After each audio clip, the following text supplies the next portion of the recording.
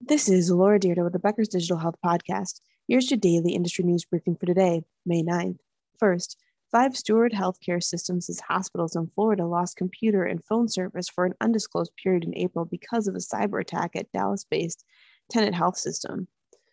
Dallas-based Steward Healthcare Systems, which was acquired the five Florida hospitals from Tenet Healthcare in August, kept Tenet as its IT provider. On April 26th, Tenet Health said it in a press release that a cybersecurity incident that had been ongoing since April 20th had affected a subset of its acute care operations. The Steward Health spokesperson said the cyber attack affected information technology systems at Miami hospitals, causing disruption in service. Steward Health is working with Tenet to remediate any delays from the attack. The cause of the cyber incident is unknown, and the company's investigation is ongoing. The tech industry's growth has slowed, according to the Wall Street Journal, as economic, industry, and market factors are affecting operations. Share prices for tech companies, including Netflix, Meta, and Amazon, dropped more than 30% this year, more than the 13% drop in the S&P 500 overall.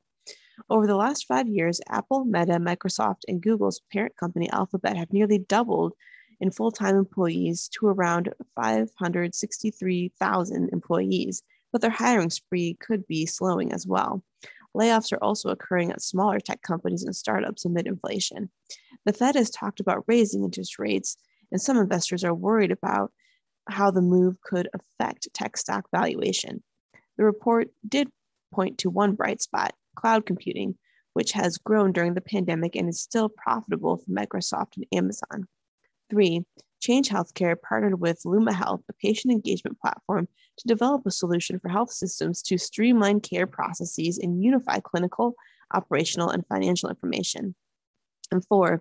Curebase raised $40 million in a recent funding round.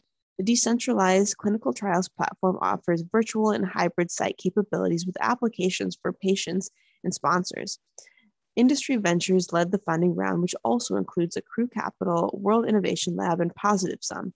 Since Curebase launched in 2017, it has raised $59 million. If you would like the latest in digital health and technology news delivered to your inbox every day, subscribe to the Becker's Health IT and CIO newsletter through our website at www.beckershospitalreview.com.